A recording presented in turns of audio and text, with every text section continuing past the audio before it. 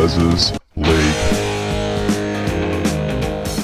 Hello and welcome back to Big Les's League in all rugby league experience. I'm your host, Big Les. Let's talk about the Dolphins for a second. We haven't talked about the Dolphins in a little while, but we'll talk about them now because there are some big updates. So, they've expressed interest in Stephen Crichton. Now, he comes off contract at the end of 2023. It says the following.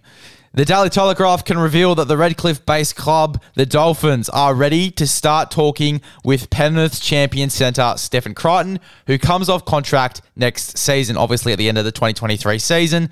Crichton, 21, could earn up to $850K per season by joining the NRL newcomers, compared to a deal at Penrith tipped to be about $600K per season. So obviously getting another $250K up on his contract, which is pretty damn good money. $850K for Stephen Crichton is pretty damn good for him. The question is he worth that much? Would you pay Stephen Crichton $850K?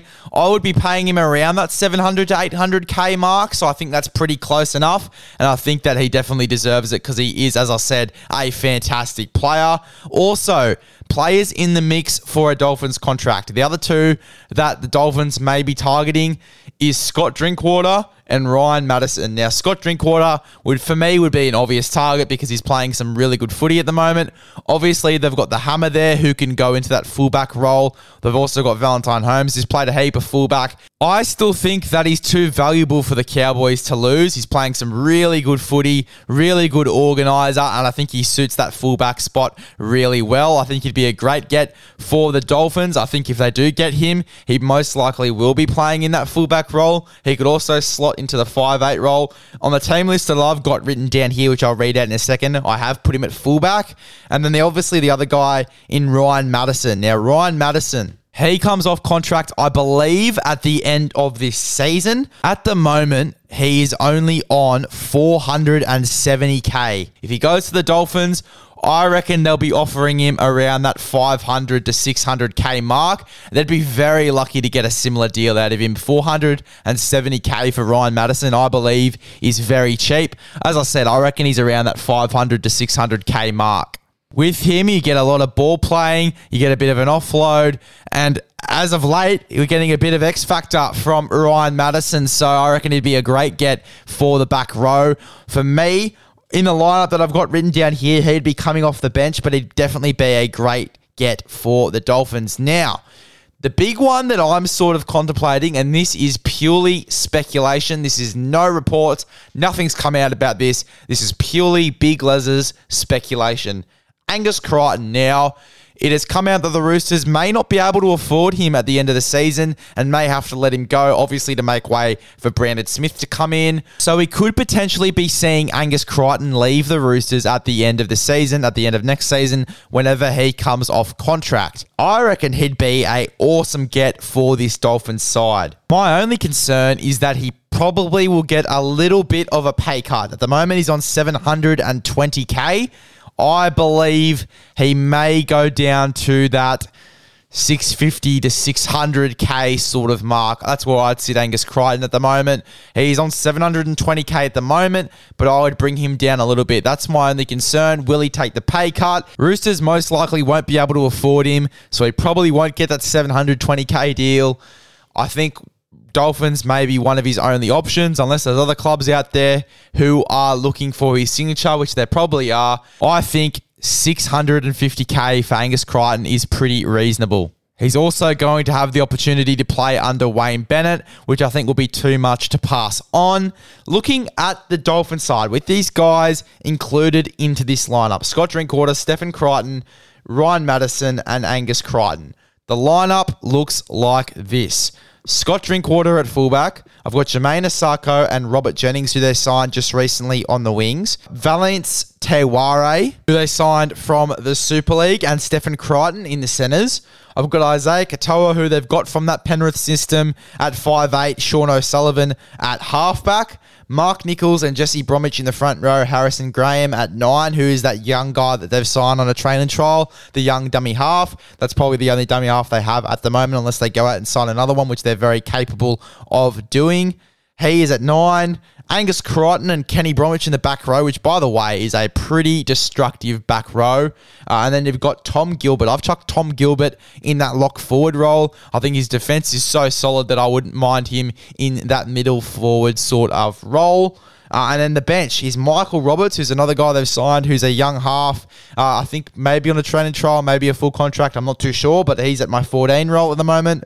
Ray Stone, Ryan Madison, and Felice Kafusi on the bench. That is a pretty solid forward pack, a pretty solid bench as well. Very versatile forward pack, in my opinion. Really good looking side at the moment for the Dolphins. Really good looking side. I'm really impressed, and I can't wait to see how this side turns out in the coming weeks. I think the main priority for the Dolphins, though, has to be getting Cameron Munster. They've got to get Cameron Munster into that side.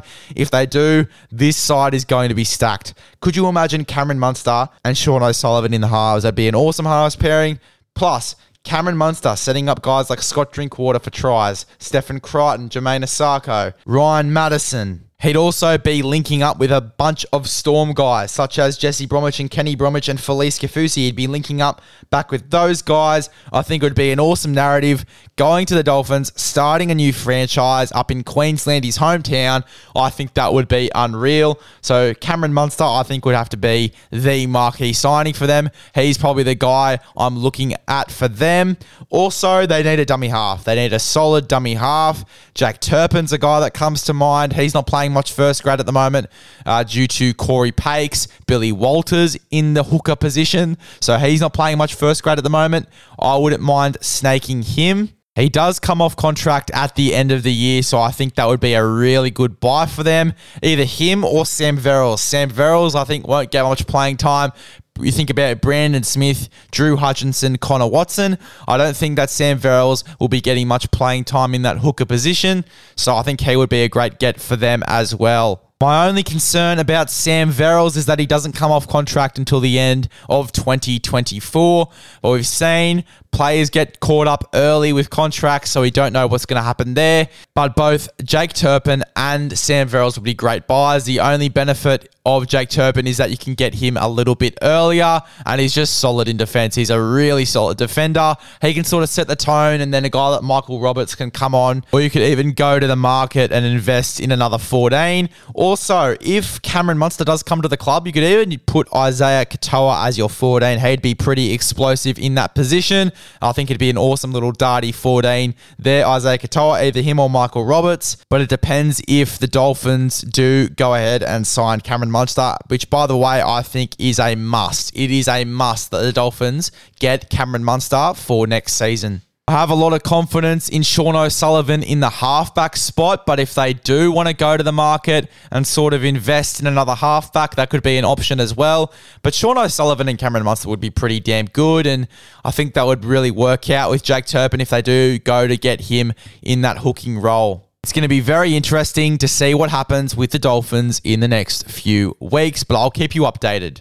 See you later.